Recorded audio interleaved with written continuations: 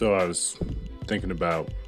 things that I was grateful for one day, and I realized that I'm really lucky to get to work with young people all day because it affects the way I think about the world and feel about the world, and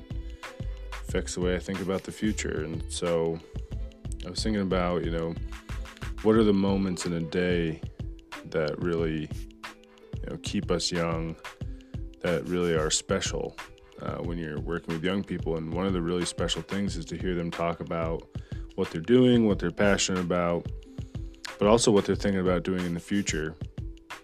So I called my buddy Mike, who's really talented and works really well with young people, and I said, hey man,